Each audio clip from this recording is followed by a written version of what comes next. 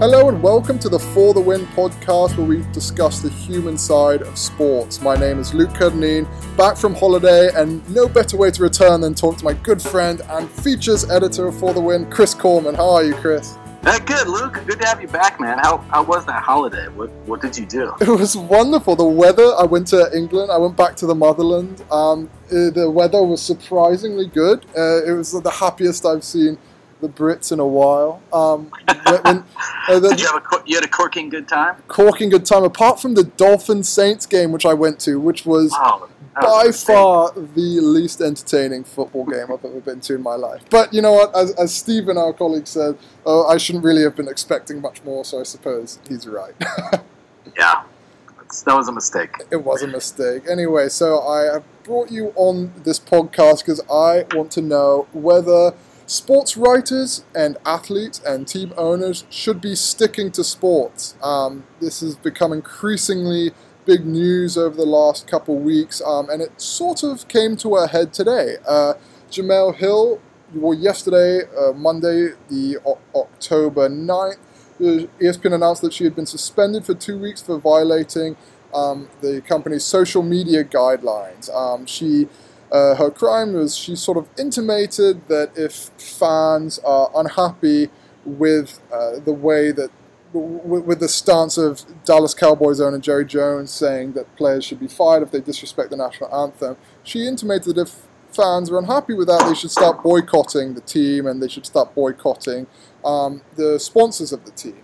That was a step too far for ESPN, who, as I said, suspended her for 2 weeks. And then on Tuesday morning, President Donald Trump weighed in, tweeting, quote, "With Jemele Hill at the mic," spelled M-I-K-E, I might add, "with Jemele Hill at the mic, it is no wonder ESPN ratings have tanked. In fact, tanked so badly, it is the talk of the industry."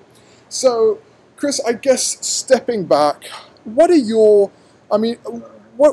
sort of overriding take, especially on the question of the role sports writers play in sort of publicly talking about the political climate of the moment?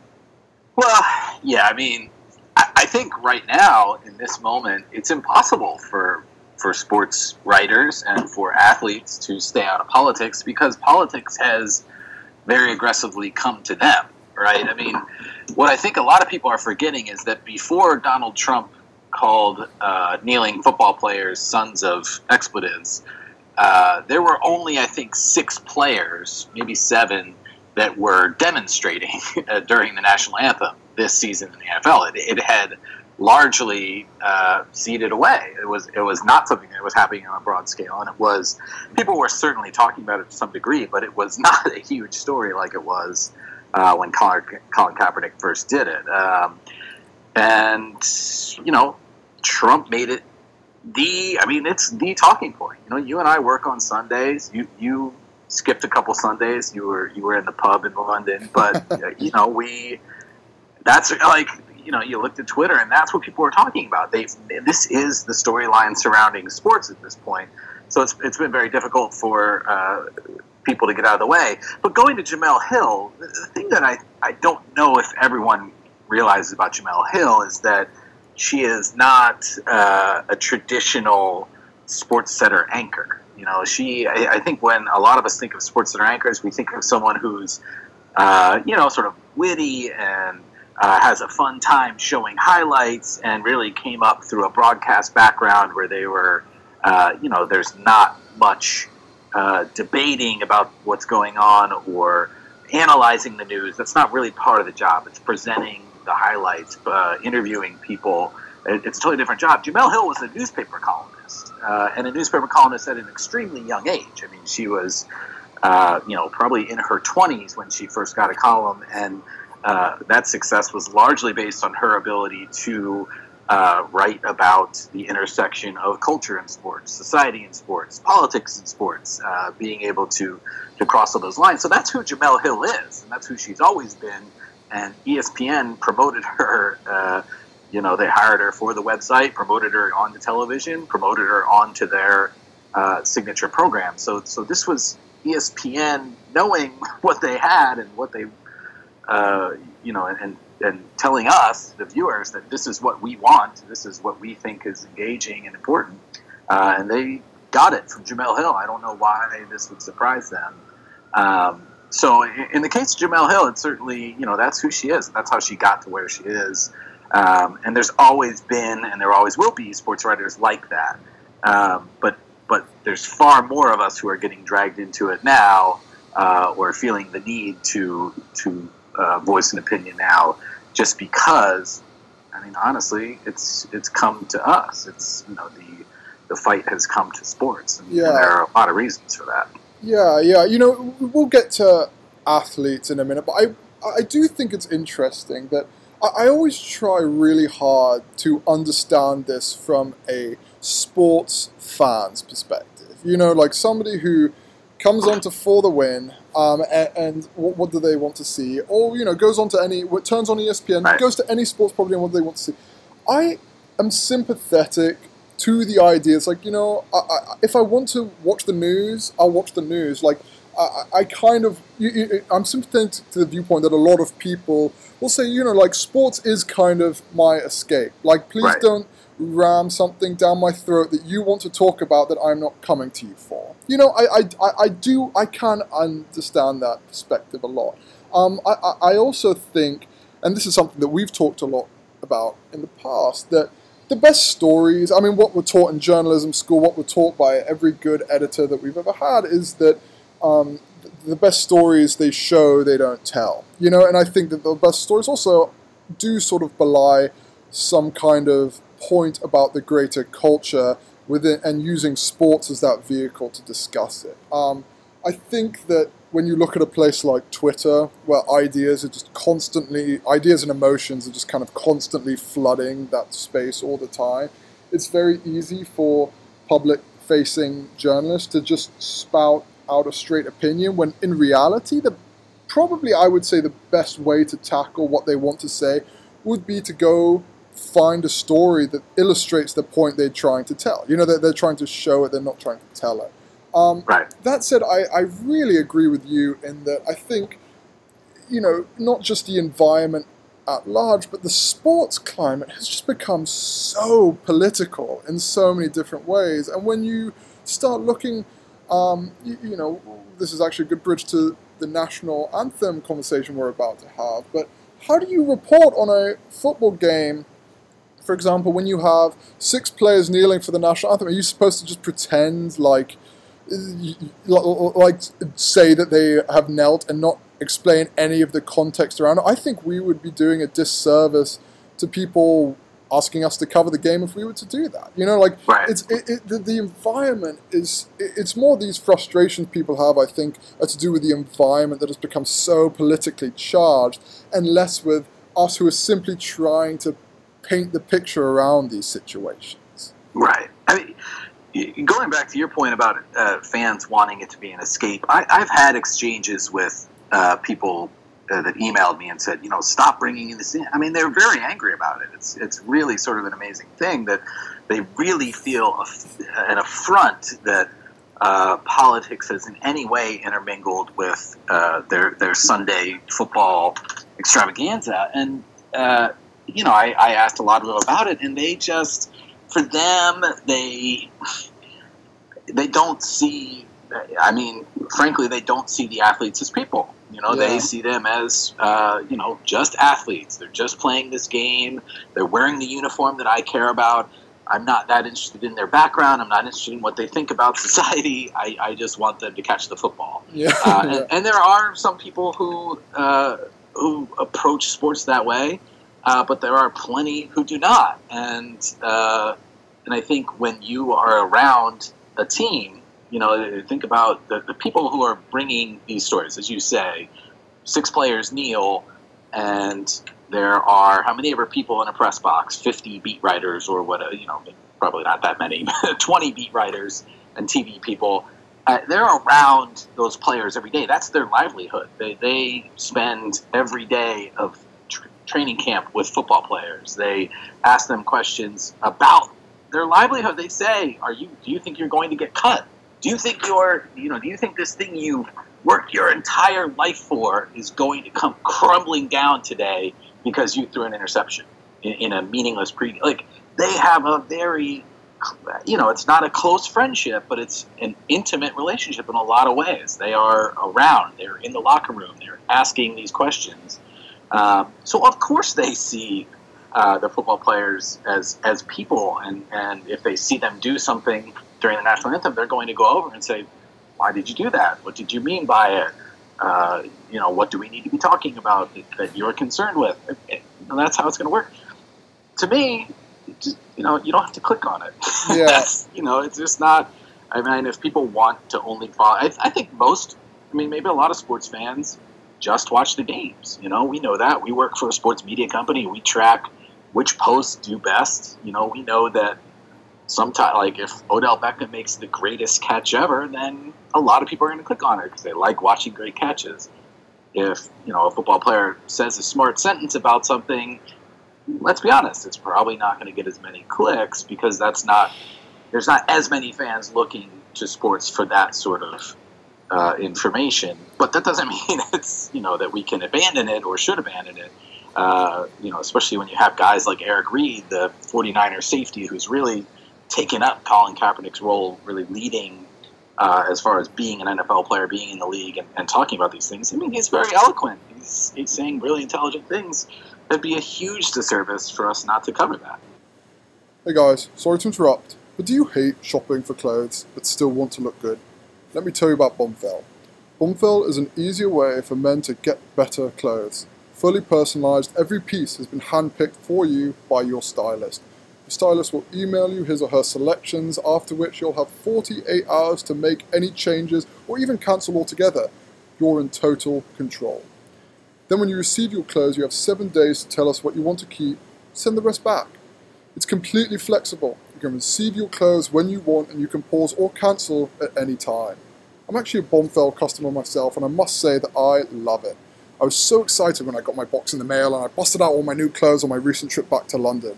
High quality and cool, I was getting compliments all over the place, so I definitely recommend. And good news, For the Win has negotiated with Bombfell a special offer for our listeners. You get $25 off your first purchase if you visit bombfell.com/FTW. That's Bombfell, BOMBFELL.com/FTW. Once again, that's bombfell.com/FTW. Bombfell. Open and close. Yeah, and as you said, like, I do think this, this whole sort of stick to sports mindset, I feel like, I can understand that from a company's point of view. A company is basically allowed to say, like, we don't want you to publicly, this is what ESPN said. Sure. Like, we don't want you to publicly say this stuff because we're a private company and we have that right. No one said, the First Amendment has to do with the protection under the government. No one said, the government isn't coming after Jemele Hill. Her privately owned, actually it's publicly owned, company is saying that you shouldn't be allowed to do this.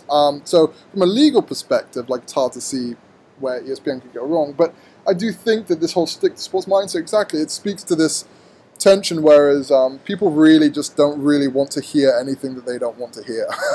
and I think that, when you look at, it sort of speaks to what you said, that you don't have to click on it. You don't have to read it. You don't even have to really like it. But, I think it's sort of incumbent upon all of us just to sort of allow each other to say the things that they want to say, and acknowledge all these different viewpoints that are floating around, regardless of what we think of them. I do want to pick your mind about the athletes side of the equation. Though it's one thing to talk about media perspectives, but a lot of people dog on athletes for saying that, we've put you, and I'm sure this is something that you have, experienced a lot, sort of your reporting throughout your career too, whereas people will sort of often say, we put you on a pedestal and now you're turning this pedestal to advance your own political opinions or beliefs. Kaepernick is obviously, that's a constant criticism of his, that, he's a very successful professional athlete and now he's using his fame and fortune to pioneer a cause that may alienate some of his once fans. I mean, what do you make of that argument? Well, I think when it comes to the NFL and certainly the NBA, and actually Hemel and I were talking about this in a podcast not long ago, it's a totally different world, right? The NFL is 70% black. There are, beyond some inner city neighborhoods, that's not the rest of the country. That's not what people experience, and so when you get that many black kids, a lot of them are 20, 21, 22, they're straight out of college, and you give them a platform, you are going to hear things different than what you are accustomed to hearing, because this is a different group of people. Colin Kaepernick, not even, he was, famously at this point, he was raised by, a white family. He didn't come from a rough neighborhood. He didn't have that bad upbringing. You hear people say, like, I don't understand what he's upset about. Like, he's obviously trying to speak for other people. And, I mean, it's amazing that we're at this point where enough black athletes feel secure that they can talk about serious issues like this. But it's still not anywhere near what it probably could or should be. There are many media outlets have run quotes from anonymous players saying, they aren't secure enough in their position. The NFL is tough, man. Like, you don't have a guaranteed contract, and the owners, if you're not a top 22 guy, if you're not really solid on the depth chart, you are eminently replaceable. There are so many guys ready and willing to replace you. So, we're still in a place where I think actually we're not hearing nearly as much as players probably want to be saying. The NBA has been a little bit more progressive because there's a ton more security due to the contract structure. The owners are going to owe you most of the money that they said they were going to pay you. So it's been a little bit different there. But this is sports. I don't know if people didn't realize this when they were going to games and looking down at football stadiums. I don't know if they didn't realize that it was a much different segment of society that they go to, when they're at the mall or when they're, working in an office building. But it's, there are many, many more black players in the NFL compared to the rest of, the most places we go in society, and they're going to share different thoughts. And I don't know why we wouldn't see that as a good thing. That's a constructive conversation that we should be having. Exactly. And then this sort of willingness to talk about things that that we ordinarily wouldn't consider or have talked about before. I must say that we talked about this yesterday, I believe. But one thing I was truly amazed about was when I was in England. I was obviously sort of unplugging a little bit, but you watch BBC News or Sky News, and Kaepernick's protest, the idea of players kneeling during the national anthem, was one of the leading stories on multiple different days. Like, it was a big story in England, which is not, American football is growing in popularity over there, but it's not a top 4 sport over there, top 3 sport. It's but this had very much transcended into the mainstream, where newspapers were writing about it and shows were talking about it and people were debating it. And I not only did I find that amazing from a pure sort of impact that this is having point of view, it's truly on a global scale at this point. But I must say, the majority opinion that I read from over there is that that I don't think that the national anthem is the time or place to do it, but they of course have the right to do this. Right. That was the majority opinion that I think that was made clear across a variety of different platforms. It's funny then coming back over here and obviously leaving here from the first place, here being America, is that there seems to be that the conversation is just different, and I think President Trump has pushed it in this direction where it's not about whether they have the right to do this, what are they trying to say. It's about, they shouldn't be doing this at all. This is disrespecting the flag, and it's become so much about the protest and the perceived sort of disrespect that the protest is causing, that nobody's actually seems to be talking about the conversation that Kaepernick was trying to have in the first place. I mean, do you think that's fair to say?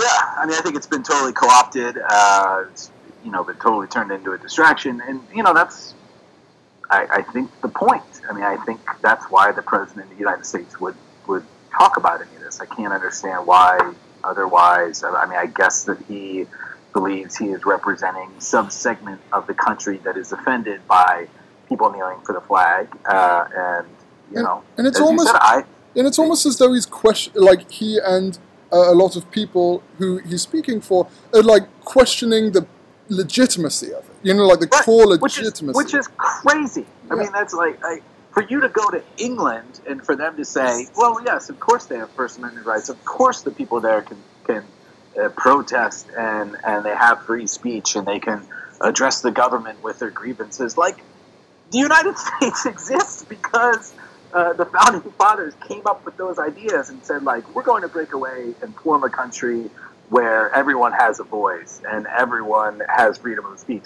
Those are the founding principles. And then for the President of the United States to be saying, "Oh yeah, that's you can't protest during the anthem."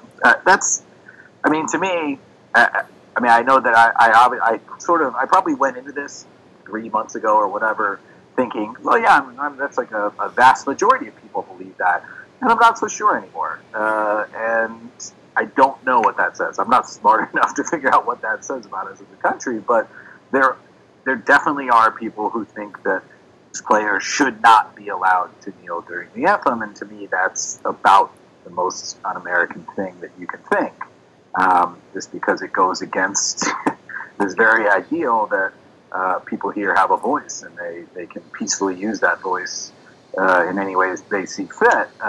But as you said, it's just such a shame that we're on that. We're stuck on that. We're talking about that over and over and over, and not really getting to the fact that Colin Kaepernick has spent $1 million on different programs. Colin Kaepernick goes and talks to Jason La Canfora of CBS, and the report we hear, who knows how that conversation went, but what La Canfora comes back and says is he's ready to play, he's practicing, he's getting up at 4 a.m. We're not having that chance to really dig in with Colin Kaepernick and say, hey, a year ago you wore socks with pigs wearing cop hats. What have you learned since then? How have you changed has your mind changed at all? What do you think we need to be doing? What are the next steps? We aren't getting there because, quite frankly, the original protesters, their spot has been blown up. What they wanted to talk about, it's been turned into this mess. Yeah, I do wish that we could get, like I said, Eric Reed is doing it a little bit. He's trying his best. He wrote a beautiful essay for the New York Times. His interview after the last game was great. But that's not what people are. It's not what, when we look at the whole mass of the country, that's not what most people are hearing and seeing with these protests. Yeah, and I must say that really has been the most striking thing, that it's not, and as I was saying earlier, it's not about the conversation, it seems, isn't even about the protest or what the cause of the protest. It's not about anything other than the fact that is this legitimate to do at all? Whereas in England, which you would suspect would be behind in terms of, really what Kaepernick's debating is sort of the black rights in America right. and police brutality in America. These are very American-centric issues that he's trying to have a conversation with, and yet the conversation, for a variety of different reasons, has been bogged down in whether this is legitimate form of protest. It was definitely striking. It definitely sort of stands out, and not sure, as you said, this is above our pay grade what this means for the future of it, but it certainly, I think, is a point worth pointing out. Yeah. But in any case, I've taken up too much of your time, Chris. Follow all Chris's work at For the Win. Follow him on Twitter. Chris, excuse me, what is your Twitter name again? It's just Chris Corman. Chris Corman. Classic, classy. I wouldn't expect anything less. Corman, I appreciate you taking the time to be on the podcast, and I'm going to looking forward to picking your mind about stuff again soon. All right, thanks, Luke. Appreciate it, man. All right, take it easy.